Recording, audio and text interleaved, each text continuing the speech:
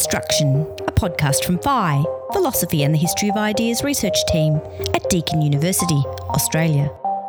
Welcome to Deconstruction. I'm Associate Professor Patrick Stokes.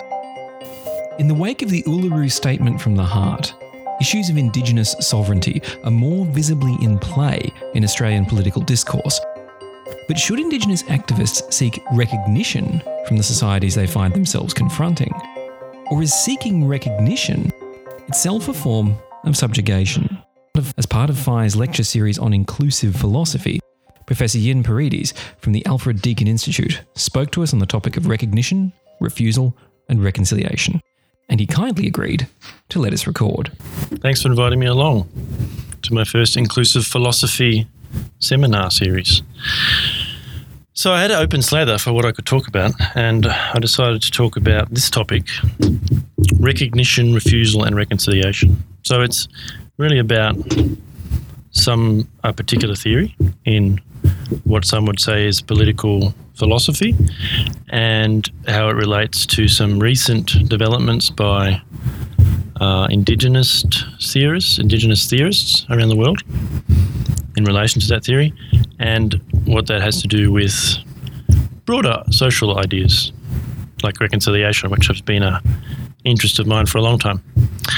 So we're kind of also doing a grant a bit about this topic at the moment called Beyond Recognition, which links in these ideas of refusal, which I'll explain soon, and recognition to things in Australia like constitutional recognition or inclusion of Indigenous people in the Constitution, treaties and those sort of ideas.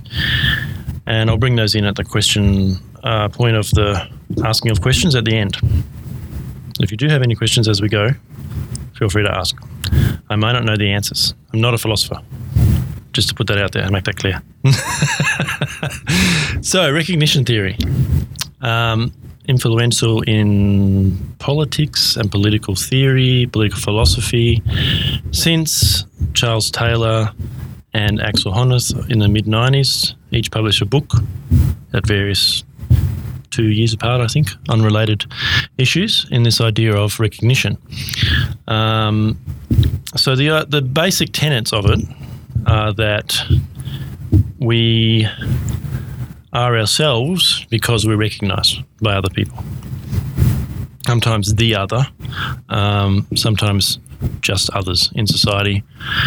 And that's where we derive a sense of subjectivity. It can happen, obviously, from an early age in terms of ideas of parents and recognition by them as forming selfhood for infants and children.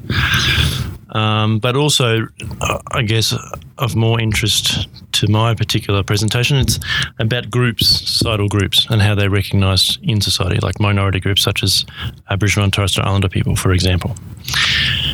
And the point of it essentially then moves on to ideas of misrecognition or non-recognition as inherently bad things that create problems in societies, and in individuals create feelings of like shame and rage and hurt and indignation that they are not being respected or are being disrespected or ignored or elided or excluded in some way. Once again, this can happen at interpersonal level, but also intergroup level, which is kind of where the theory went pretty fast in terms of thinking around multiculturalism and group minority rights and those sort of ideas. So, social groups struggling for recognition have increasingly emphasised equality within political communities rather than the more original ideas, I guess, of intersubjectivities, intersubjectivities within intimate relationships, such as parent-child stuff. And so this politics has been used by social groups, in social activism, to achieve better inclusion. And you can think of things like gay marriage and the debate around that, for example, would be very easy to analyse through a lens of recognition theory. It's about whereas rights of groups not recognised or they don't have the same rights as other members of society, and how can that be changed? So it's about increasing access to certain rights, symbolic often rights, and freedom of expression and those sort of things, social status. So it's been used in various ways quite successfully. But then in recent times, it's been critiqued. It's always been some sort of critique, but this latest form of critique is about refusal. There's more though. Probably a much longer term critique of recognition theory and this idea of being recognised as important was, is it too symbolic? I guess some people have asked. How does it relate to material resources, ideas of capitalism and colonisation and colonialism? And so it's sometimes it's contrasted with, so recognition is contrasted with ideas of redistribution of material resources, economic resources often.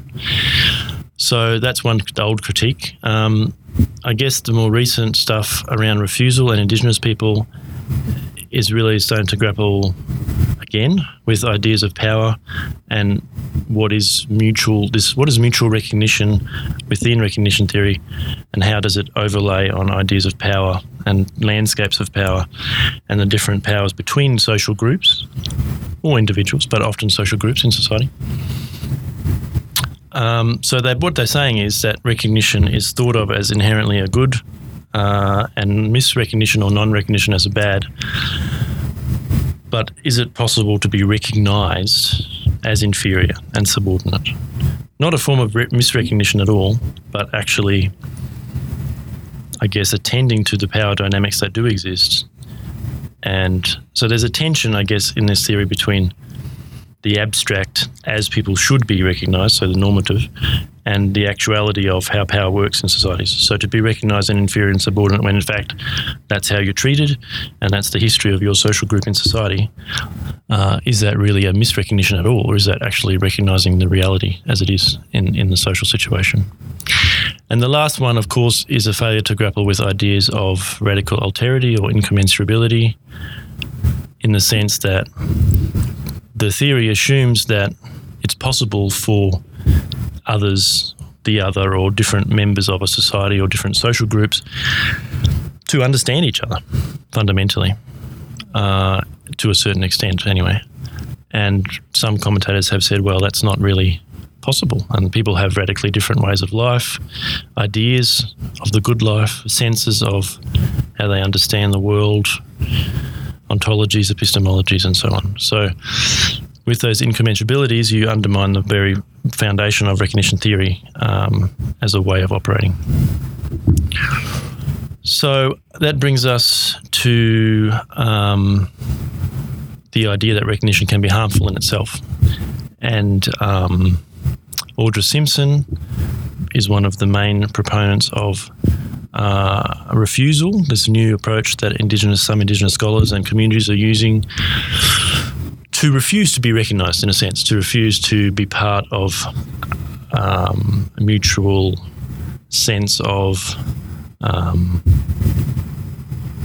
knowing a place in society between social groups. So that's a new one. But Beth Povinelli is an anthropologist, has talked about this for some time, and they all come under this idea of how Indigenous people are perceived by mainstream or dominant societies, nation states. And Beth talks about the need that the colonial gaze has to recognise Indigenous people in very specific ways, so as having certain types of differences, but also certain types of sameness. So having a system of law or dreaming stories or something that are understandable by others, but are not violating core values of societies. So other sorts of differences, like, for example, maybe spearing as traditional punishment, as something that's beyond the pale, that's incommensurable with liberal values, as something that people don't want to recognise as integral to Indigenous culture. So it's an interplay of sameness and difference. And in her book, she's talking a lot about land right claims and how the state expects Indigenous people to demonstrate unbroken connections with their land at the same time as colonisation, the whole point of colonisation was to break those connections with land.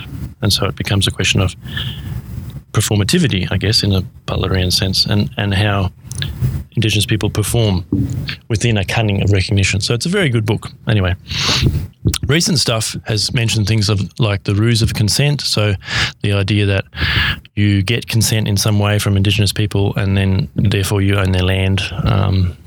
We know that that's what happened here in Melbourne. As the first attempted treaty in Australia was John Batman's attempt to make a treaty with people in the Melbourne area and give them a few sheep for the, whole of Port Phillip Bay or something like that. So these ideas of informed consent, I guess, in an ethics perspective, and what informed really means, and power dynamics. So that brings us to this idea, this most latest idea that breaks with recognition theory, which is refusal. So refusal as an alternative. I'll give you a concrete example of what I mean in a sec. But people think of refusal in these ways. It generates new possibilities, new modalities, new forms of relationships can emerge. It can be a step on the way to a different type of recognition, or it may be an idea of not really trying to gain recognition from the state. So things like constitutional inclusion of Indigenous people in the Constitution are a means of recognising Indigenous people. So the state is now as a more front and centre, I guess, place for Indigenous people. But a lot of these communities are going, well, we want to be separate. We want to refuse to be part of whatever this is, this nation state, this social contract, this popular sense of us as Indigenous people. We want to really refocus on our own communities in a sense. So it's a different form of belonging. It's, as it says here, it's an insistence, for example, that this is our land, not a resistance to the idea that it isn't. So it's speaking to different groups in a way, more speaking perhaps within Indigenous groups. So this is the ideas that have been recently talked about why refusal might be interesting. In the case of Indigenous refusal, it's really a resistance or insistence that we shouldn't speak to colonisers as the primary audience for our claims.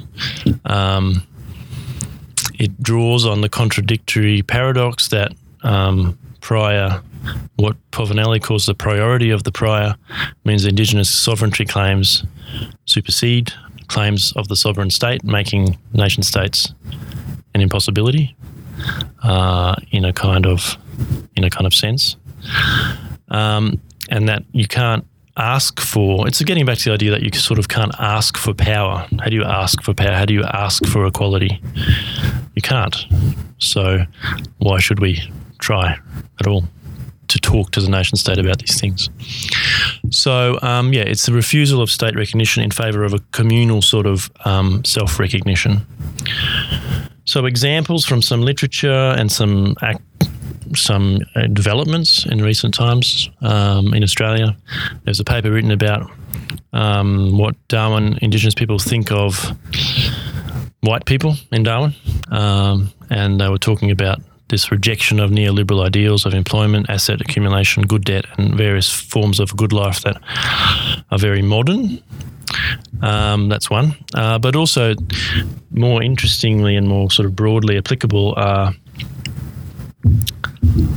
I guess, geographical developments. So there are more than one micronations popping up around Australia. So the Yidinji tribal nation is one example, who declared in 2001 that they were separate from the Australian nation state. And the guy who sort of spearheaded that, gave up his bank account, his driver's license, his Medicare card and superannuation passport. And then they started printing Yidinji license plates instead of Queensland number plates. And, mostly it went unnoticed, but I guess it does create some problems for policing of cars that don't have Queensland license plates, for example. It's a political statement. It's largely symbolic, but it has potential, I think, to be something more. And there was a paper written recently about this other one, Murawari, Republic of Murawari, as another micronation, sovereign micronation. That's where it is, on the border of Queensland and New South Wales. They've got a flag with the sky, the ground, the 8 different tribes of the Murawari. And they're just saying, look, we don't want to be we want to refuse to be part of the nation state. And they're exploring different ways that they might make that happen. But largely symbolic. It's not like people are gearing up for warfare or anything like that, but it's part of a move that comes from, I guess, in a linear sense, from the original idea to have constitutional recognition for Indigenous people as the 50th anniversary of the 1967 referendum. That didn't work out, and people moved on to the idea of treaty. And these groups are just going beyond that and saying, actually, we're just not interested in dealing with nation state or the Australian nation at all. We just want to do our own stuff, and we're going to do that by declaring that fact. So that's the main background to the discussion I wanted to raise, and then a couple of pages of questions to get us started. Can true or real recognition be harmful, or are such effects really just another form of misrecognition or non-recognition? So how does that work definitionally? We can make it work in different ways, but I guess how does it apply in real life, and where does the definition intersect with the reality? Is the indigenous refusal, like micronations or a radical idea of a good life, are they refusing recognition or rejecting it? Or do Indigenous people actually want a different form of recognition? So it gets back to that question. If recognition is fundamentally good and misrecognition is fundamentally bad, we always really just want a different sort of recognition, actually, in the end. And this could be a kind of political gambit, a negotiation technique, I guess, on the way to that. Is recognition by and refusal of the state both equally impossible for Indigenous people, given the histories and the colonial realities of the situation? The impossibility of the sovereign nation state on stolen Indigenous land, those sort of ideas, that makes recognition difficult. But is refusal also difficult because of the huge power differentials between the groups involved? Is the focus on communal self-recognition a return to intersubjective accounts of recognition or something else? And then, of course, how do ideas of treaty fit in? Are they another form of recognition? Are they some sort of refusal of constitutional approaches? And finally, how does refusal link with white fantasies of withdrawal, as Emma Covell has written about in her work? So a lot of white, non-Indigenous, often white people will say, we want to create a situation of Indigenous self-determination where Indigenous people can take over running of whatever it is, this organisation, this community, this land, and they have this fantasy of being able to withdraw and give full support to Indigenous people. It's a very common and popular idea. Sarah Madison is a very important theorist who works in Indigenous spaces. She's a white woman. She's written a book that's coming out next year that's all about colonial fantasies of basically separatism. Her solution is that no interactions with Indigenous people can be positive, given the power of dynamics, and we just need to withdraw and just let Indigenous people do what they want. So refusal comes in deeply enmeshed with these ideas of withdrawal by left-leaning white academics and activists. And how does reconciliation fit with all this is the question. So what does reconciliation mean? What does it look like in a situation where there is separatism, or there is a sense of refusal, or a situation where there's incommensurabilities and you can't even understand each other properly to be able to conciliate or reconciliate? Is refusal actually a form of reconciliation in the sense that it's aiming for people to create their own power that's separate from and not in direct dynamics with the nation state itself? And it's not very sort of kumbaya together-ish, but it might be an actual form of reconciliation. Or as some people say, conciliation, because we never that's the first step, conciliation, and then you can reconcile after. So the first step has never happened. All right, so that should be enough to get on with. Any questions and discussion points and comments?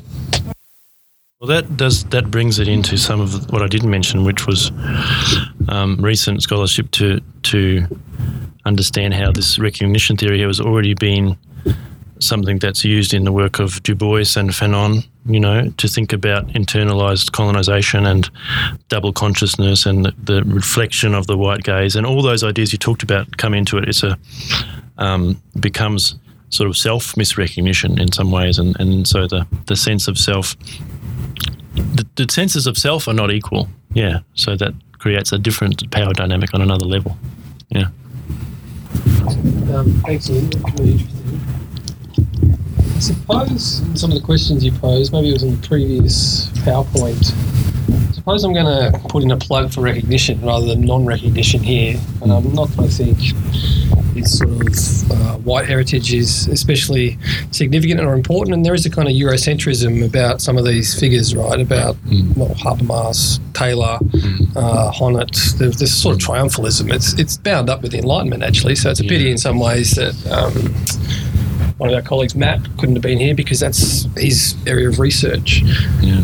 But I suppose, if we think about Hegel's original story of the struggle for recognition, even if Hegel has his own sort of triumphalist picture of where history's going, getting better in some sense, the interesting thing about the struggle for recognition is that, paradoxically enough, it's the so-called slave or bondsman who's dependent on the master. And so the master needs the recognition of the slave. So in that sense, it appears that this would be a form of not giving the master what they want or what they depend. So refusal would seem to be, at least to me, a stage in recognition in the process as Hegel describes it. Now, and I suppose I'm not really an expert in social and political theory. I have taught this stuff actually in a unit here at Deakin, Justice and Equality. So I've taught it a bit, but without being an expert.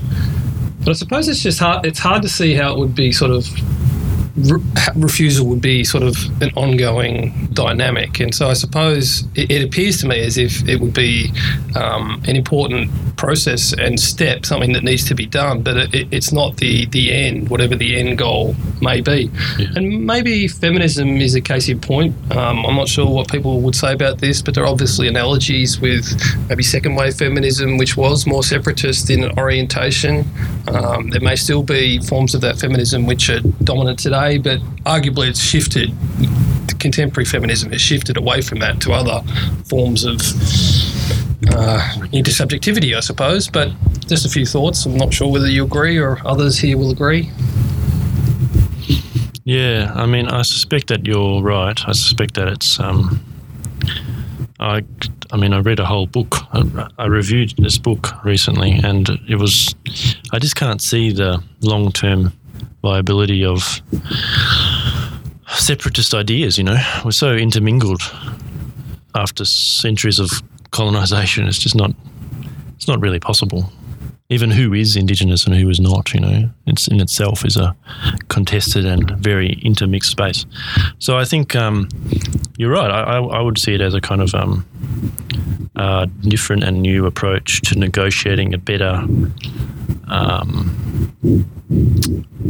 kind of power dynamic and sense of relationship, I guess, between indigenous and non-indigenous peoples, and refusing to recognise the powerful is quite effective in this context, because the powerful have a lot of vested interest in how they are seen by colonised peoples a lot of the time. Even people who are very anti-indigenous people have a lot of vested interest in that. So it makes sense. The relationship is largely symbolic. There's not much material impact of indigenous people withdrawing from anything much, because there's very few of us around. But the symbolic impact on the national imaginary and imagined communities is quite large. So I think that's probably what it is. It's a process on the way to something else that will be a different form of recognition. Yeah. Thanks. That was so interesting.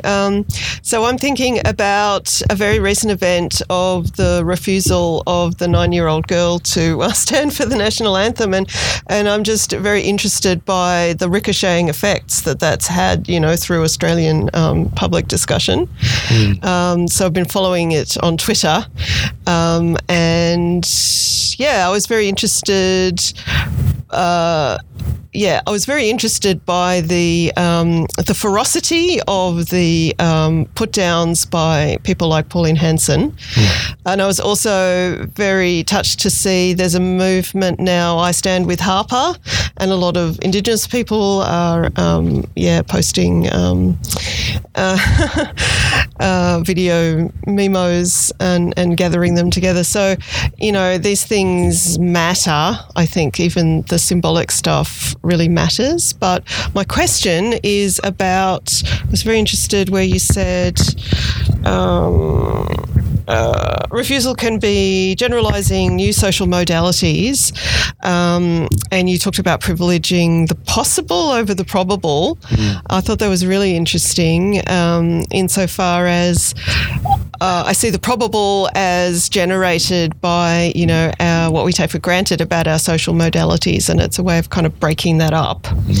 But my question is, how do we generate new social modalities? Is this something that can be consciously engineered, or is this something, and this is what I suspect as a pragmatist philosopher, it's more something that has to happen?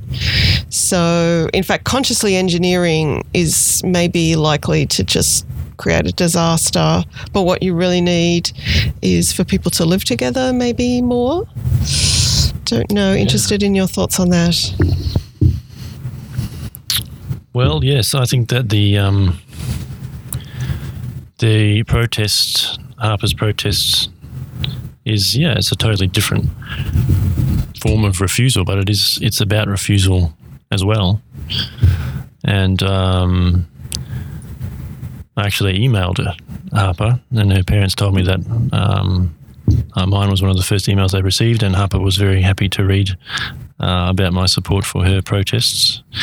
This is one of the problems, is that when you start creating this refusal and separatism, creates a kind of a gulf between activists who have similar goals in mind. Some are white and some are black, And this is how would we configure Harper's moves in a world where there were lots of Indigenous micronations and they kind of didn't have an interest in what happened in the rest of the country. It wouldn't make any sense. So this ongoing kind of interlinking is important, yeah. So I think, as Tully was saying, in some sense, the refusal gives people space away from these relationships, but at the same time we have to come back to them as well to forge new modalities of relating to each other.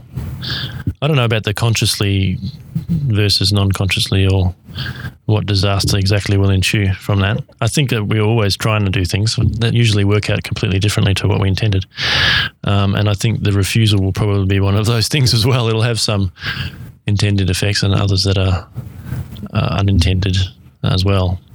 So yeah, I agree with you. I think it's a bit of both, and be really interesting to think more about different types of refusal. I wrote a paper with Emma Koval about refusal in a different sense, and that was a kind of a refusal of to do with indigeneity itself, and people like me who are Aboriginal but fair-skinned, and our refusal to be interpolated, I guess you could say, as white. And that's a different sort of refusal, which actually has very much is in conversation with state-based regimes about who Indigenous people are and their definitions of indigeneity. But there's lots to it, yeah. And I think there's many more ways we could understand ideas of refusal and separatism and space away from and within interculturality, and how that might all play out in the political and social effects. No answers, of course, but yeah, I like the idea. I was just going to ask in the case of Harper too. I was really struck by that, by the power of her doing that, but and I mean, she's 9, so I'm not going to say anything remotely critical of her. I think it's fantastic that she did what she did. If only she'd read more Hegel, she could have done something different. Well, yeah, like I've said many times, life is too short to read Hegel.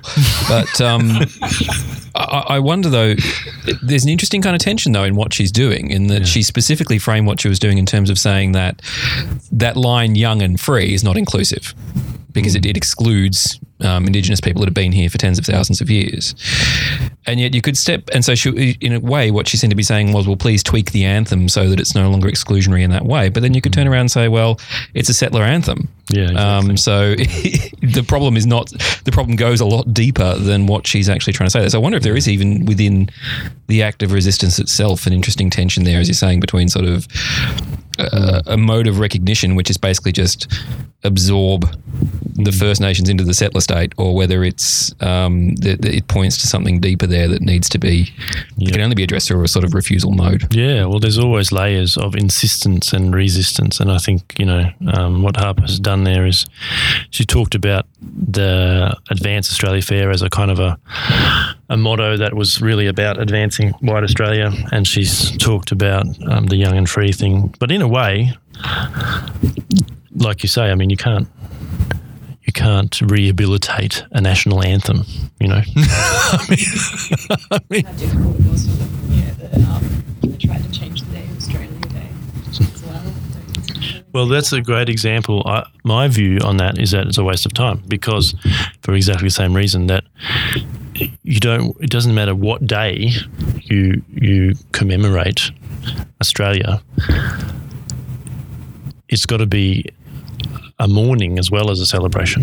You know what I mean? So it doesn't matter what day. We'll find a good day when nothing bad happened on this day and we'll just party on, Like, no, it doesn't matter. I would rather you keep the date and add a sense of mourning and a sense of the loss that was created when the nation came about. I mean, some of the commentators for the Harper case, I can't remember which shock jock it was, but he said something like, I don't know why these people are complaining about everything, they're in a school. Schools wouldn't exist without colonisation. Colonisation is inherently a good thing because look at what's created in the world. And, that's actually true in a way. We wouldn't be having schools. We wouldn't be singing national anthem if it wasn't for colonisation. So... I guess just trying to foresee some of the problems that might arise with refusal. I know that certain people in power, they often like to set up groups that seek to be recognized as an object of conflict.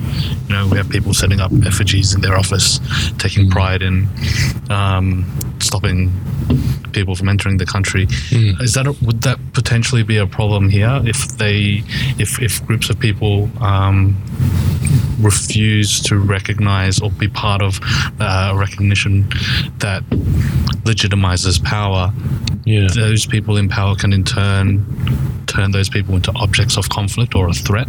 Yes, well, definitely. I think that's a common move, is to demonize and I guess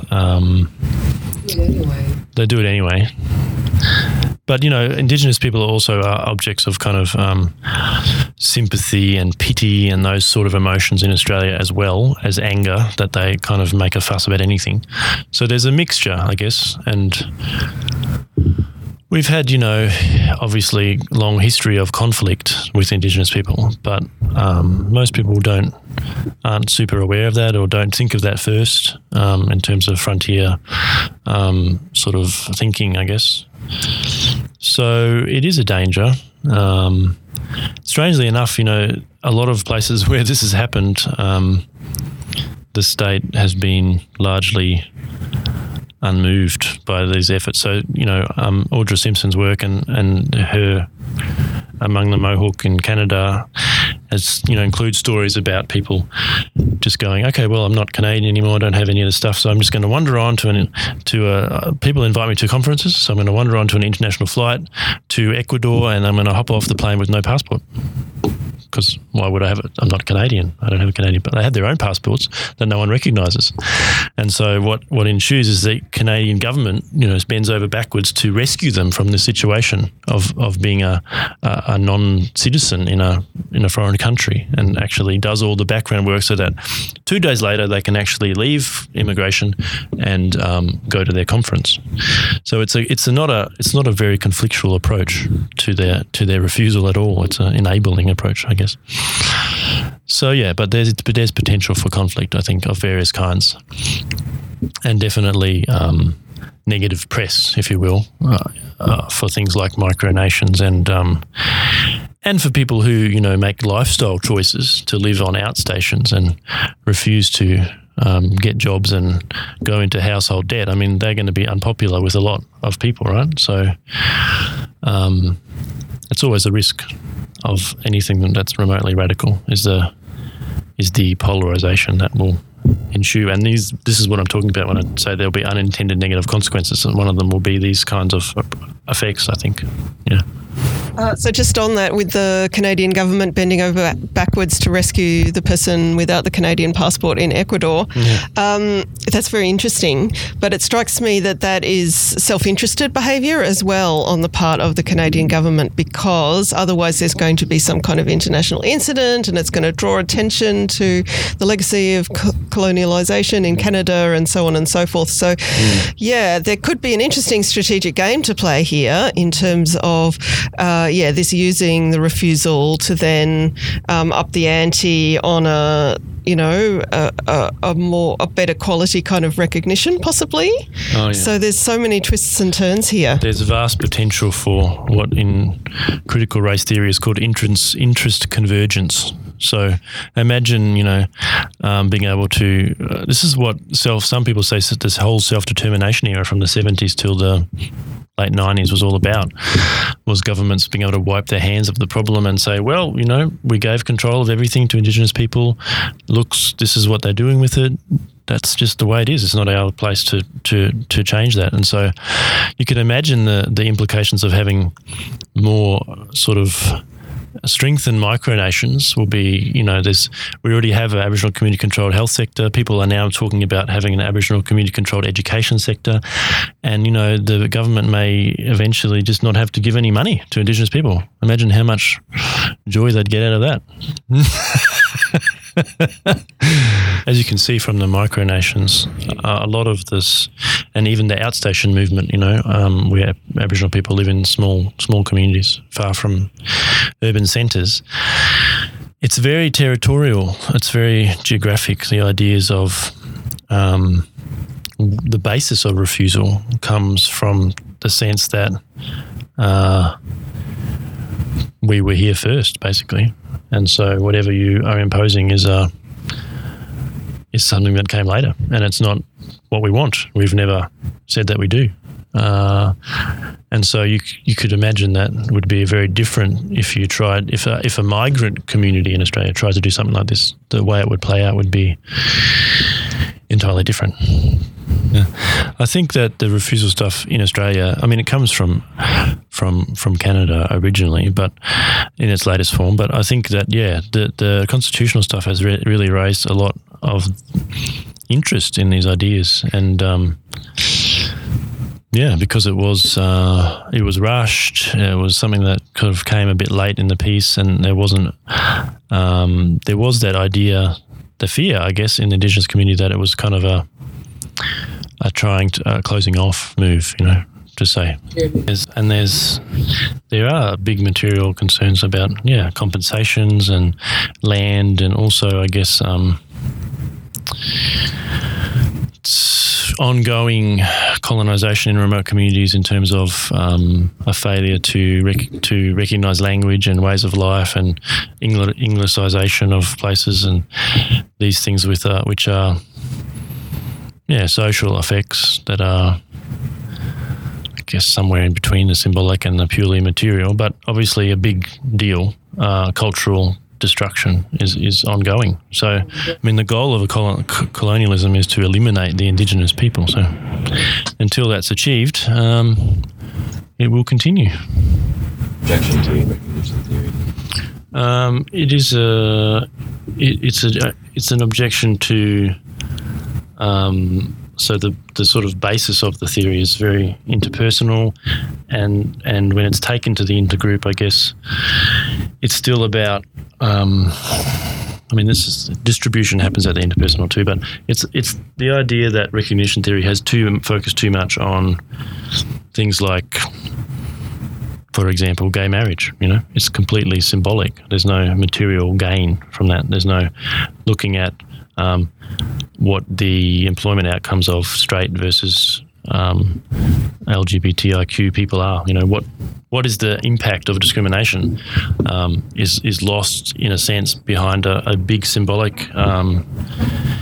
And in Australia, the same thing, like laws against Indigenous people marrying or moving about and that sort of stuff, curfews, that sort of stuff. These are laws that have been removed, but discrimination and its impacts continues in other ways. So, yeah, I guess there's a difference between legal rights or rights in law or kind of a sense of equality, and then the reality of equality. And then we get into ideas of, how do we redistribute in a situation where the past has created inequalities in wealth, for example. Even if things are operating fairly now, the impact of the past is something that creates these huge differences in people's material needs and material opportunities. So the critique is that recognition is too symbolic, and there's often what I considered economic or land-based ideas that people just don't have what they need to live. Is refusal more than just the giving up from frustration of recognition not being enough, either just being symbolic or recognition legitimizing the power of sovereignty by requiring, it's almost like when Dubois points out that women being given permission to take a certain position, it legitimizes the power and further perpetuates the power of man. Is it refusal just a frustration of that? I think that's probably how it started, yeah. I think it started with the frustration of the limits of being recognised by the powerful. It's limited in what it can produce, what gains you can get from that. So I think it started that way, but then it became more about then looking inward and drawing out. A lot of it's about drawing out strengths, of communities. What strengths do we have? How do we understand ourselves? Let's stop talking to and on the terms of another party that's external to our community and think about revival. It's actually tied up a lot with ideas of cultural revitalisation and revival. So it's come, I think, from frustration, but it's grown into something much, much bigger. Yeah. Deconstruction is produced by Phi, Philosophy and the History of Ideas research team at Deakin University, Australia. For more information, visit blogs.deakin.edu.au/philosophy.